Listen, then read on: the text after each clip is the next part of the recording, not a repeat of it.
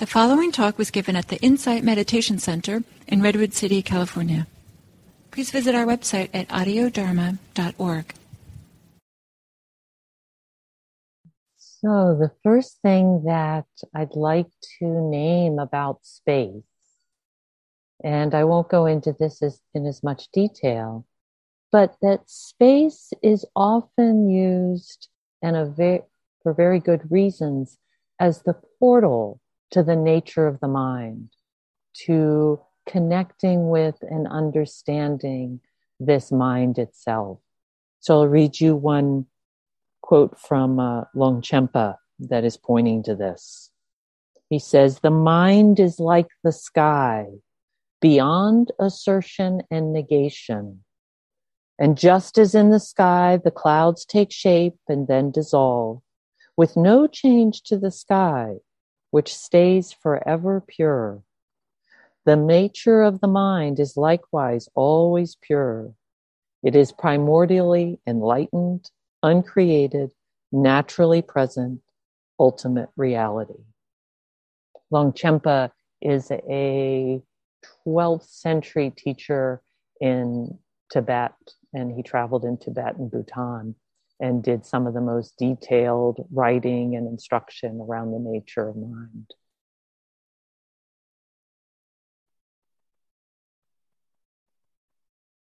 So this quality of space that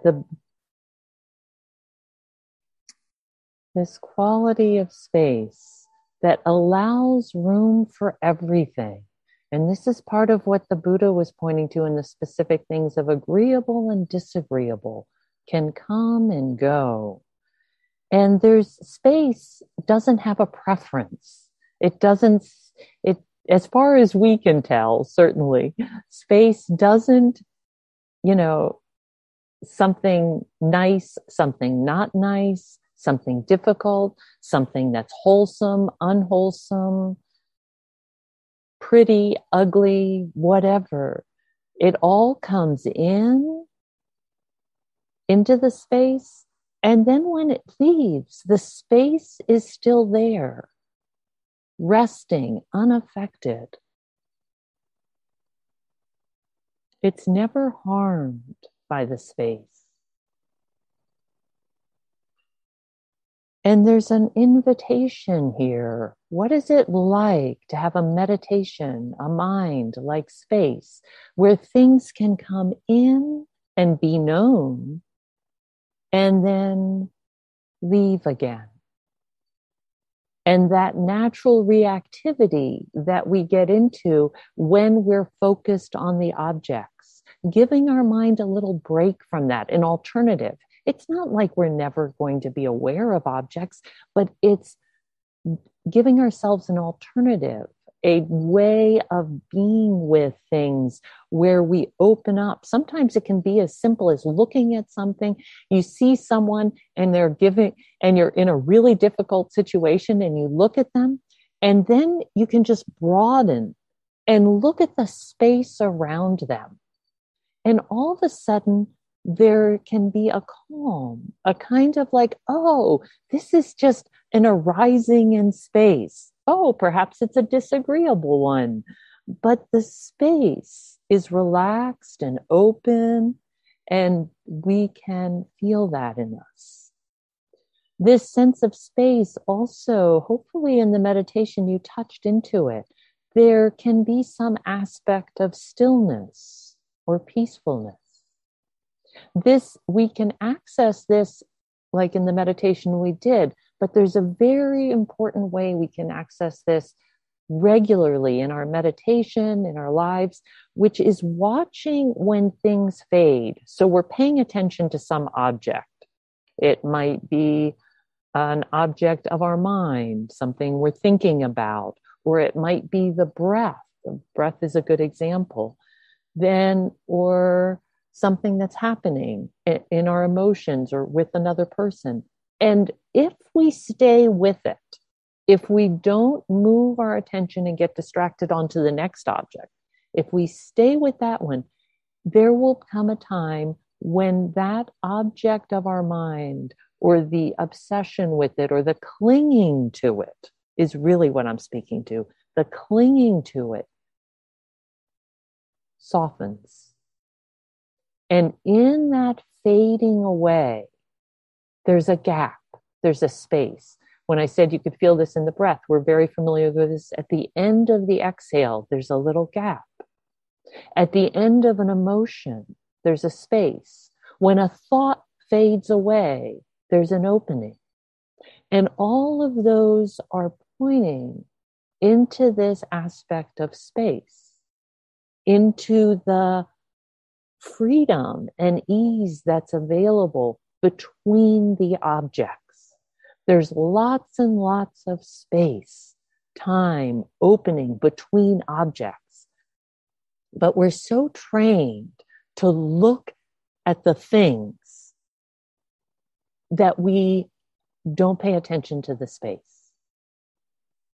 And so this element of space is an invitation to notice all the places where there's gaps, and an invitation to notice that there's ease and freedom, even freedom from clinging in that space. And perhaps as I'm talking, you can sense that this is very accessible, if we turn our attention to it, access to equanimity. Equanimity has this quality to it where it is allowing everything to come and go. It's not that we're indifferent or aloof or not, not paying attention, cut off from it, dissociated. It's the opposite. Everything can come and go, but we don't grab a hold of it. And so this quality of paying attention to the space can give us access in a very visceral way to the quality of equanimity.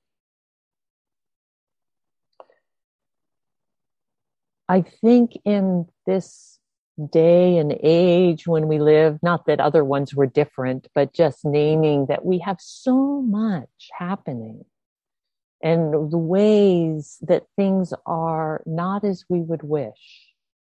And if we can open up and see that there's a much bigger container, it's like going from here, tight, small, to much bigger, open. And then whatever arises is arising in that, whether it's the challenges of climate change, of loss in our own lives, of the social injustices that we see. It's very important, it doesn't mean we ignore it and we don't respond, but we're giving ourselves some calm, some stability from which then to be able to respond. If we're caught in clinging, we cannot respond with wisdom. We need to open up and give everything the room to come and go without being reactive. I know for myself, I expand this not only into space, but when we get a very expansive sense of space, we can also start to have an expansive sense of time.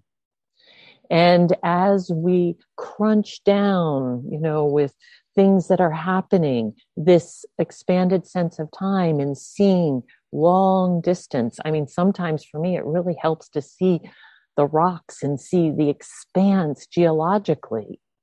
And that is an access for equanimity, not for non-responsiveness, but for equanimity, where this, as the Buddha said, what's agreeable and disagreeable, context will not invade your mind. We let things in, by clinging to them, we're letting them invade our mind. And so finding ways to not be invaded. A simple practice you can engage in is just look around at the spaces between things.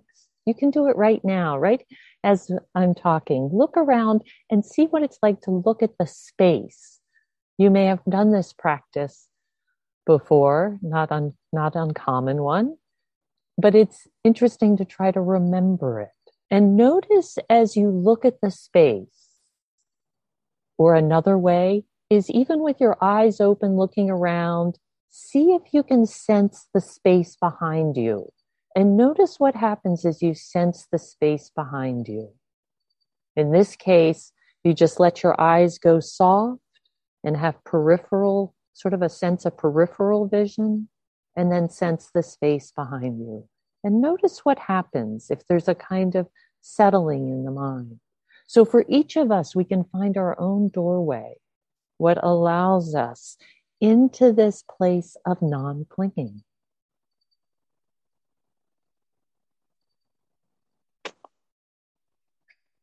I'll end today with a short poem.